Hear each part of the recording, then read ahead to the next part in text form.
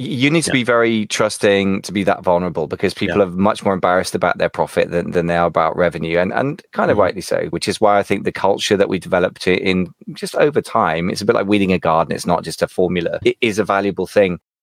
Hey folks, this is Michael Veazey from Amazing FBA Podcast for Amazon sellers. I'd like to introduce an episode from our sister podcast, The E-Commerce Leader, which has got a slightly broader remit for all e-commerce sellers. In this deep dive episode, Jason Miles and I deep dive into a key e-commerce topic. Hope you enjoy the show. Welcome to the 10K Collective podcast for 6, 7, and 8-figure Amazon and e-commerce sellers, part of the Amazing FBA podcast family. If you want to scale fast, target a 7-figure exit, and enjoy the process, then keep listening. Today's sponsor is Eva, the best AI repricer for Amazon profits. Private label sellers, are you wasting your cash? Eva reprices your products for you, and the result is up to 50% more profits. Eva serves hundreds of 7-figure sellers in the USA and is now out for British and European sellers as well. For a 15-day free trial, go to amazingfba.com/Eva. That's amazingfba.com/EVA.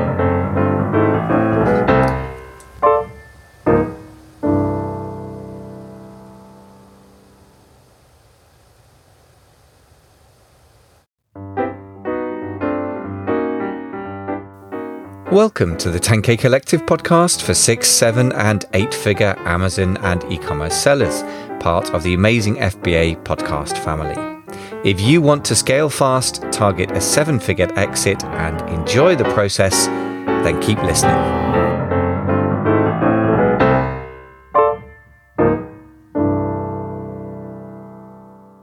So, Jason, your Profit Habits workshop has just ended, and I know you got some interesting lessons to learn for every e-commerce operator. And insights from real life are sometimes not so pretty, and there's a lot of stuff to work through. But on the other hand, they're real, and I think that's going to be very, very important. So, tell me more. What have you been learning with your e-commerce leaders in the Profit Habits workshop? Yeah, the workshop happened just last week, Monday and Tuesday, and then we had Wednesday, Thursday special meetings for VIPs. It was a fantastic event. We had a great time, a good group of people who were all focused on trying to get clarity and insight into the profit in their business, profitability. And we really, I think, found some interesting key insights together. You know, Zach Martin is a CPA, and previous to becoming an e-commerce seller in his own right, he was a mergers and acquisitions consultant and specialist and valuation specialist as a CPA. So he did a ton of work in that regard prior to becoming a e-commerce operator. And so he was co-teaching, and Kyle and I taught sessions as well. And so we learned a ton from him. And then of course you learn from the people in the community as well. When people, ask questions or when they speak into the topics, you really start to see what's bubbling up and, kind of what's happening in the mind of e-commerce operators as it relates to profitability. And so that to me was really exciting. I made a little list that, I suggested you and I work through today of just those lessons and insights, sort of the high level stuff. This won't be technical or anything like that today. We just wanted to talk about sort of the big picture ideas that we think people can grapple with and bolt into their business quickly and efficiently for increasing profitability, Sounds great. Bolt into your business quickly and efficiently, increase profitability. All sounds music to my ears. That sounds good. So what's your first big takeaway then? I know you and I are discussing about this and really realizing between us, this isn't really kind of a technical thing, is it? Well, the first surprise for me was when we started doing the marketing for this on Facebook. We not only didn't find success in Facebook, we found violent opposition, I would say. Not violent, but you know what I mean? Like we found rhetorical opposition on Facebook. It was amazing to me. Like, we'd put up an ad and it basically said, learn, the 17 habits that can make your business more profitable, and Profit Habits Workshop. And the comments that came back were so jaded, negative, and unkind. I mean, we got literally called like, these are the Three Stooges. These guys probably never made any money in their life. They're just trying to make money, telling you how to make money through e-commerce. Like, all of the negative energy that like you could just tell the community at large had been somehow either burned by shiny objects of the past, or maybe they, just put us into this as get rich quick content. So the first takeaway to me was just fascinating people's mindset. Like, here's 17 habits that can make you more profitable. You're a con artist. Like, no, I'm pretty sure I'm not, but that was very interesting to me. So it kind of has nothing to do with the workshop content or people. Obviously, the people who came to the workshop are positive and upbeat and encouraging. We didn't have any kind of negativity in the workshop itself.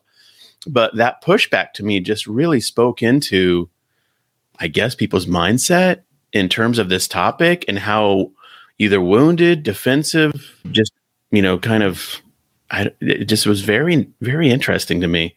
So that's the first takeaway is people have a lot of issues. Yeah. Profitability, I guess. Yeah, it's weird that the word profitable would create that. I can absolutely understand why people would, shout about yet another advert, because, of course, both of us probably see similar stuff in our Facebook feed. We target every 5.5 seconds by somebody selling some form of internet marketing. And I can understand why people would be jaded about that. But they don't normally use the word profit. They use things like income or revenue or sales, or even revenue is a grown-up word for that. Money normally or cash. And nothing against the word revenue or cash or money, but they're fairly crude words, whereas profit already to me says we're talking about something who's got a bit more of a grown-up financial approach. So that's odd that it's produced that reaction. I don't know, maybe they're just lumping it all in together into the get rich quick online kind of marketing. Maybe it's just Facebook more than profit. I don't know. Well, yeah, maybe. I didn't really mind that people spoke their mind. I mean, I don't like to be called one of the Three Stooges, although I did love that show growing up as a kid. Do you know that show? I don't know. I've heard of it, but no. What? No. Okay, come on. You have to watch YouTube. Three Stooges episodes are hilarious. I'll check it out. They were just, comedy group. So I didn't mind the pushback per se, but what it unlocked to me was it was just so obvious that people have bad psychology around this stuff, where they are just aggressively, fighting back against this phrasing or words or ideas. Untrusting maybe, and fair enough. I mean, like if people didn't know us and didn't know that we had run our own e-commerce operations and had seen our, I guess, bona fides, as they say in resume building, I mean, our qualifications, fair enough. But I think it reveals a basic nature in our mind, is that we're either usually all in on something, like we buy the shiny object and we sink our mouth into the hook of the shiny hook of the lure of, like, get rich or whatever, if that's the genre, or we're violently opposed sometimes. I mean, and I guess in a way it's better to have a super negative pushback, because at least it's a polarizing, message. But to me, this is a takeaway, and it speaks to all of us. Like, when it comes to the topic of becoming more profitable, managing our finances in our business, really understanding what's happening at the profit level, finance level. Do we bring our own mental baggage to it? Presuppositions, negativity, resistance? Do we avoid it like the plague? And then once we're confronted with it, we're like, screw you, I don't want to hear anything about this, I don't know. I mean, that was to me very interesting. I guess, I wonder whether it's a Facebook thing or an advertising thing more than it is a profits thing. But it may be both. It may be that people have these negative connotations with it. Yeah. So that was the first public pushback, and the Three Stooges, your next role on the internet, it seems, by popular demand. What's the second insight then? I mean, what about the people who are actually on the workshop? What are their feelings around profits and profit? I think one of the sentiments people you could quickly appreciate, and Zach really, spoke into this immediately. I mean, he said in one of his presentations, I think he's done over 3,000 corporate tax returns, and his first commentary was, if it's confusing, it's not helpful. And many people are confused by just the tools and the sorting mechanisms for information related to this topic. And that's one of the first big barriers, is just confusion. And a confused mind always says no or go slow. And so I think that was one of the first things that, he works through, and he has a super clean e-commerce P&L, profit and loss statement that he uses, like a one-pager that has been refined over years from his consulting practice in his own company now. And it's his whole thing with it is it has to be simple, and it has to be very clear and straightforward, or you'll lose people. And he's learned that the hard way through being a consultant or whatever. But I think that's true for all of us. This can be so just terms, and there's so many terms, there's so many ideas, there's so many little nuances and back alleys of finance and little cul-de-sacs of thinking and logic and decision making that it can become very overwhelming. And I think that's probably one of the big challenges with people getting really good at this, is just the overwhelm that is associated with the topic. Yeah. And I think that's something for people to work through. Yeah, I think a lot of life comes down to the 80-20 of the 80-20. So in other words, the trouble is, I can't remember who said this, but it's probably an American, because it's kind of got a down at home simplified feel, which is you got to take all the pieces out of the jigsaw before you can assemble them. And the trouble is, when you put all the pieces in place, if it's 1,000-piece jigsaw puzzle, I'm going to follow through this metaphor here. My wife's a big fan of jigsaw puzzles, but she enjoys them.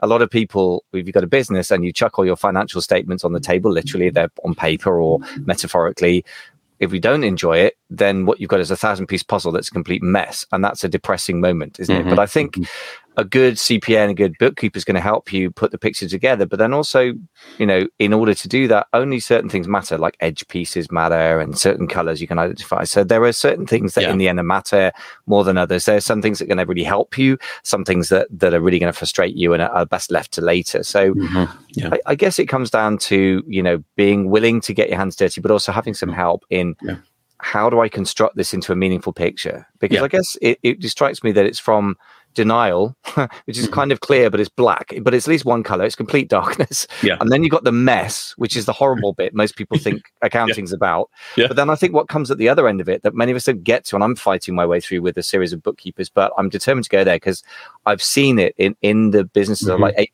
figures, they've gone on to 8 figures in e-commerce, that clarity that they get on the other side makes it very much easier, not harder.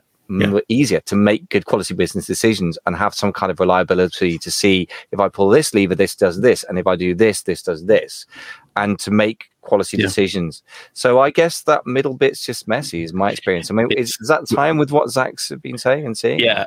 I think what you just described reminds me of this, whatever it is, stages of grief, 7 stages of grief or whatever people go through. It's like, it's like step 1, like denial. Step 2, like, depression. Acceptance or something. Something like that.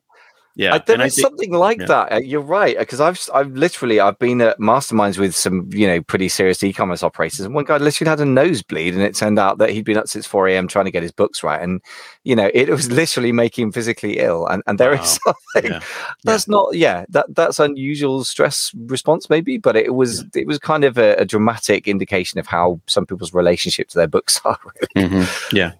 I remember Tim Ferriss in his book for our work week talking about stress and eustress with like an EU in front of it or something. Yes. And the eustress or whatever is not a used term in American English anyway, but the idea is that it's good stress. It's this kind of stress like a workout, and it helps you tune things up. And I think a lot of people with their profitability and their business books, they'll go from a denial to a crisis. And if they can get things sorted in that crisis period, then they come out of it better, stronger, more organized, and more clear on their numbers.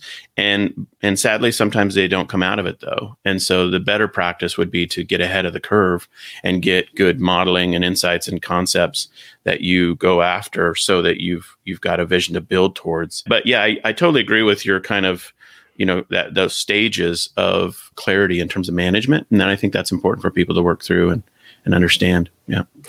Well, the only thing I would say, and this isn't necessarily a sort of borrowing insight here, but there's a really great distinction. I'm going to even show the book because I have it so close to my desk because I find it incredibly clarifying and helpful, which is Financial Intelligence for Entrepreneurs. I've mentioned it before. Sounds like Zach's been through similar stuff to the guys who wrote this. Joe Knight, Karen Berman, sadly no longer with us, but he makes a distinction between accounting and finance. And I think accounting is the painful bit where you've got to put together the chart of accounts and then plug all of your every single transaction in the journals and make the, make the thing balance and reconcile stuff. And I found that horrendous. And that's why I get bookkeepers to do that bit. But if you don't go through that bit, then you don't get the fun bit, which I find fun. Maybe I'm just kind of weird nerd, but I'm not an accountant by any stretch of imagination, but I love this stuff, which is you get to analyze the bigger picture results. Right. And when you've got those clean financial statements, you can look at liquidity ratios and other things. And then you can start to really pull levers relatively straightforwardly in terms of this quarter we need to go and negotiate with the suppliers to get better credit, because that does this to our cash flow, which means we can grow at this much the next year. And then it starts to translate into stuff we really, really want. Yeah. Because nobody wants to sit around measuring numbers. I mean, that's mental hernia, isn't it? And I think the point is, that's just a stage on the way to getting the clarity, and the clarity gives you the insights, and then you can take the action. That's been my experience. I'm on the journey there. I'm not there, but I've certainly seen it with the better clients that I've got, with the better businesses. They have that clarity, and they have the confidence that comes with that. Yeah, totally right. Yeah. Anyway, so that's some of my insights. What's the third insight, would you say? Third takeaway from your workshop? I think the third big takeaway is that the journey from a focus on top line sales and revenue to a focus on profitability is a process of maturation, and it's a journey. And all of us, when we start, if we're kitchen table entrepreneurs in the e-commerce world, the first goal is sales. Can I sell something? And can I sell something at scale? And can I sell something at scale and have money left over at the end of the process? And that's the first goal, and it rightly should be. But as those businesses grow up and mature, the shift becomes increasingly onto profitability and managing the bottom line, the net profit. And, depending on how hard the grind is to get the top number to work, sometimes the bottom number is or isn't really clear to people. And Cinnamon and I say this all the time in our story, but for the first year, our total sales were $12,000 on eBay, and we made no profit. But we didn't even know if we made profit or not.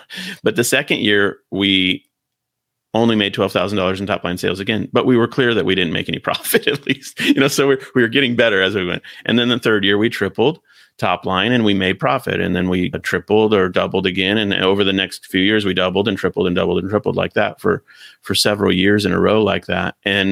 But because of the slow 2-year grind, we actually kind of focus on profit all the way. But other people who just explode with success on Amazon, typically, their top line number is just like a rocket.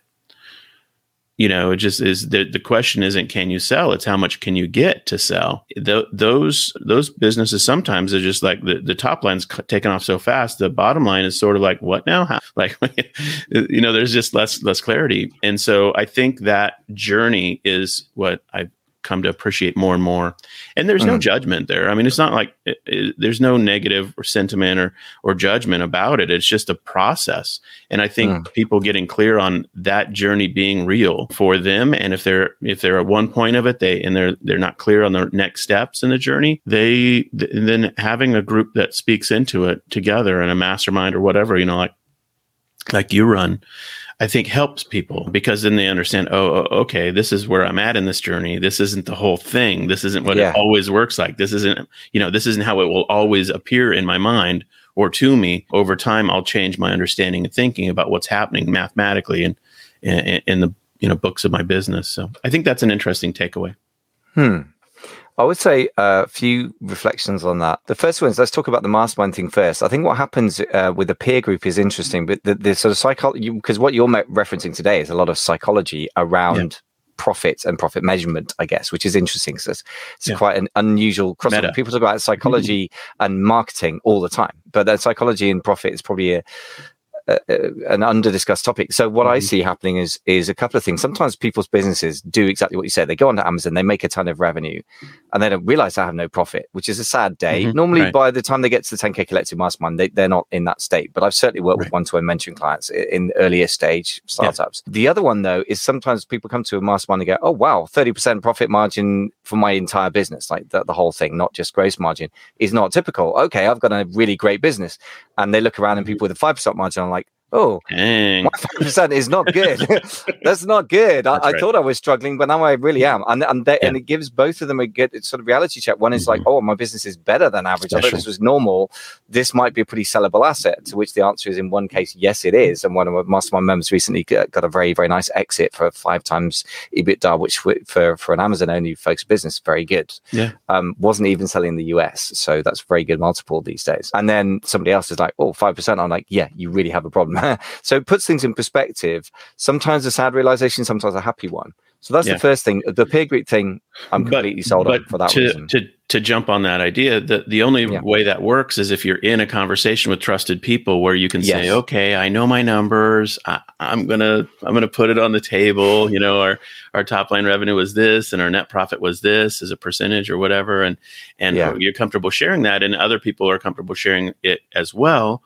And then you do get those amazing like aha moments. We're like, oh, okay, you know. So I think that's the power of it is relationship. You know, being in that. Agreed. Trust. You need to be very trusting to be that vulnerable, because people are much more embarrassed about their profit than they are about revenue, and kind of rightly so. But no, I agree with that. You have to have the right culture, which is why I think the culture that we developed in just over time, it's a bit like weeding a garden. It's not just a formula. It is a valuable thing. Now, the other thing, talking about what you were saying about being very focused on revenue and then gradually realizing profit, I think is a natural thing when you go through different phases of growth. But what can happen is that the entrepreneur's mindset is no longer aligned with where their business is at. So I just happen to have a set of, I didn't prepare this, but I just happen to have a set of slides handy from something else I've been looking at earlier with Mark Andreessen. Great to talk about the life of a startup. It can be divided into two parts: before product market fit and after product market fit. And he says, before this, you need to focus obsessively on getting that, do whatever is required. Now, he says extreme things: change people, rewrite your product, move into different market, raising fourth rounds of, lots of things. And then would people be disappointed if your product disappeared? If yes, then you've got something. If not, then you haven't. Now, without getting down the rabbit hole here, I think, let's put it very simply, when you're in startup phase, to see if there's a product adoption, the simplest metric, and in some ways the most reliable, is revenue, right? Can you sell stuff? I mean, units sold in some ways, but revenue, conversion rates, all of those things. And that's entirely appropriate to obsess about revenue when you've got a new product line or let alone a new business. What I think it comes adrift is when you keep that obsession when your business is moving into the next phase of growth, that's when you need to track the growth phase with the mindset around profit. And I think that's when sometimes there's a pain point that can arise, in my experience. What do you think that ties in with what you're saying, or is this? Yeah, absolutely right. I mean, I think they're just key insights, and in every, it's like going over a different hill out on a journey. It's like, this is a valley. This feels different than a mountaintop. It's like at every step of the journey, you're going to see new things. Like, I'm in a swamp right now. How do you get out of a swamp? And that's kind of what it's like with your business profitability and finance at the top level, at the high level. And I think you do start to learn those concepts the hard way. I mean, we all have to learn them, and you won't learn them by, really just hearing about it, but you go through it and you learn it. And I think that's key. So, yeah. Yeah, I think reflection on experience can be valuable. Frameworks can help make sense of emotional experiences. They don't take away the pain, but they give it meaning, I think, the whole stages of grief thing. So what's the fourth big takeaway from your profit habits workshop? Well, it ties right into that, actually. The fourth insight, I think, is that I believe us as a community, e-commerce operators, underinvest or not willing to invest in profit and financial management education. The workshop worked great. We had a good community of people doing it. So this isn't a commentary about the specific workshop, but I would just say as a group, I think there's just so much denial and, kind of avoidance of these topics because it feels like, and so I think not investing in education is a huge mistake.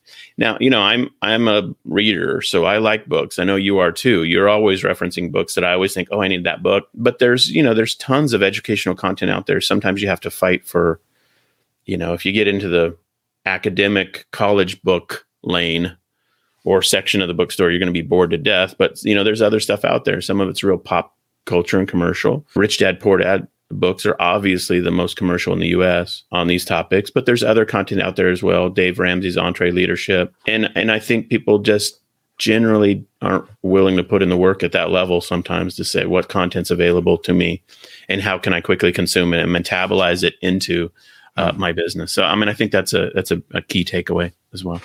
It's interesting. I guess in the end, again, it's a psychological question, which is a critical one, by the way. It's what we associate pleasure and pain with. And unfortunately, it's not simple path. I guess that a lot of the time pain is the motivation to get into action, but having a vision of where something can go will keep you in action. And the truth for most of us, as Donald Miller references in StoryBrand, now this is interesting because it's about marketing and that's the psychology of getting people to buy our stuff, right, broadly speaking. But this applies to ourselves, which is that if you tell a story like so-and-so decided to get fit and then he went to the gym, then people automatically switch off. First of all, there's no drama. But secondly, it's not how people work. People normally have a moment like his girlfriend left him because he was too fat. And then he went, oh my God, I need to go to the gym. Or whatever ridiculous story. This is not the best storytelling. You know what I mean? And don't be offended if you have weight. It's just a bad example. But the truth with an entrepreneur is they're going to do stuff. They have an exciting Q4. I've been there with that, first big Q4. You go, wow, all these sales. And then you look at the numbers and it takes you ages to go through them and that's painful. And then the even more painful thing is you look at it and go, oh, I actually paid Amazon to do that. I didn't make any profits at all. And then you start. And this is the thing, you go in waves, don't you? But I think once the pain you associate with ignorance is greater than the pain you associate with denial. You get into knowledge. And I think, sadly, I wish I could say it was different, but my experience of that and the people I know is there are waves of pain, and thank God also on the other side of it, insight and great things happen from that. But I think that's really how it works that I've seen. I don't know if that's been the same with you and your clients, but sure. And if you put this whole topic into the same category as getting in shape or, making your yard look amazing or, anything that you immediately in your mind was like, step one, hard work. Like, yes. Dang it. Absolutely. Here's the thing about it is that just creates a context in which those who are willing to do the hard work will crush it and succeed and be awesome. And the competitors in your space who are playing around and don't know their numbers, as Warren Buffett wisely said, when the tide goes out, you find out who's been swimming naked. And the reality is good times are fun for everybody. Like, we're all making money. Bad times are when the smart marketers and the smart finance-driven sellers will be like, "Oh, we got this." We know what's happening in our business. And so part of it to me is it's a opportunity and also sort of a commentary in the industry. That's just the reality of it. And I think that creates a context in which the great operators survive and thrive, and the people who are riding a trend or riding a wave or have gotten some success but really don't have that solid foundation of financial understanding, they will come to a point in their business where they crater it, and it will be them that cratered it. And I think that's the I'm of course there are contexts in which people get ripped off or they get abused by some kind of bad other external force. But all things being equal, over time, we are responsible for the success of our business financially. And it will be the people who really have their heads screwed on straight and have spent the time and energy privately. I think it was Muhammad Ali who said, champions are made in the gym, something like that. Yeah. That's the sentiment. And it's like, wow, it stinks to have it be in that category of topics. I wish this was super easy, But it is what it is. Hey folks, thanks so much for listening to another episode of The E-Commerce Leader. So accounting for e-commerce, helpful lessons from the Profit Habits Workshop was our theme today. And it sounds like a lot of this stuff is actually a sort of psychological relationship to numbers and tracking numbers, bookkeeping, accounting, financially astute operating, rather than the technical stuff. And that's interesting to me because it's not a very often discussed topic, but actually when I think about my experiences and those of my friends in e-commerce and those of my clients in e-commerce, actually it is quite a sort of emotionally murky topic. And I have to say the flip side of that is that the people who have the best clarity on the numbers also are the people who are growing the fastest and have the biggest businesses. So I suppose it's a bit chicken and egg. I think the jadedness around the topic is something to reflect on. Avoiding this topic or finding it's confusing or boring could be another mentality thing to look at, and the realization that the top line is not the be all and end all of actually maturing into profitability is also one of the topics that seems to come with maturity as a business owner, I guess. And so I guess the question for you is a reflection point today, maybe more than action points. Which of these things do you think you might be falling into in terms of the mistakes? And which of the things do you think you can build on in terms of good relationships you have to the area of profits and profit measuring and finances in generally? If you find today's show helpful, then of course you can find a ton more content on these kinds of topics at theecommerceleader.com, which is our main website, and of course under the usual podcast players, Apple, Google, etc., etc. And if you do find us there and you like the content, then don't forget to subscribe and join many people joining us these days. Spotify has been seeing a very steep adoption of followers, as they call it, on that platform there. So subscribe on whatever platform you like, but know that you're joining quite a growing crowd of people, which we're very pleased about, of course. If you can give us a rating on Apple Podcasts, that would be great. And if you're watching any of this on a video channel, then don't forget to give us a like or subscribe or a love or whatever you can do on that channel as well. Thanks so much for listening. If you enjoy this topic, we are talking the second half of the insights from the Profits Habits workshop in our next core content. In the meantime, thank you very much for listening, and we wish you becoming the best e-commerce leader you can be. Thanks for listening to the 10K Collective podcast for 6- and 7-figure Amazon sellers. I really hope you found the show helpful to you. Please don't forget to subscribe to the show. And if you're on Apple Podcasts, please do leave us a quick star rating. It will take you all of 30 seconds to do it, but it does mean we can be found by and help many more e-commerce business builders. I wish you fast and profitable scaling, and I hope you enjoy the process of building your 7-figure Amazon business. Thanks very much for listening.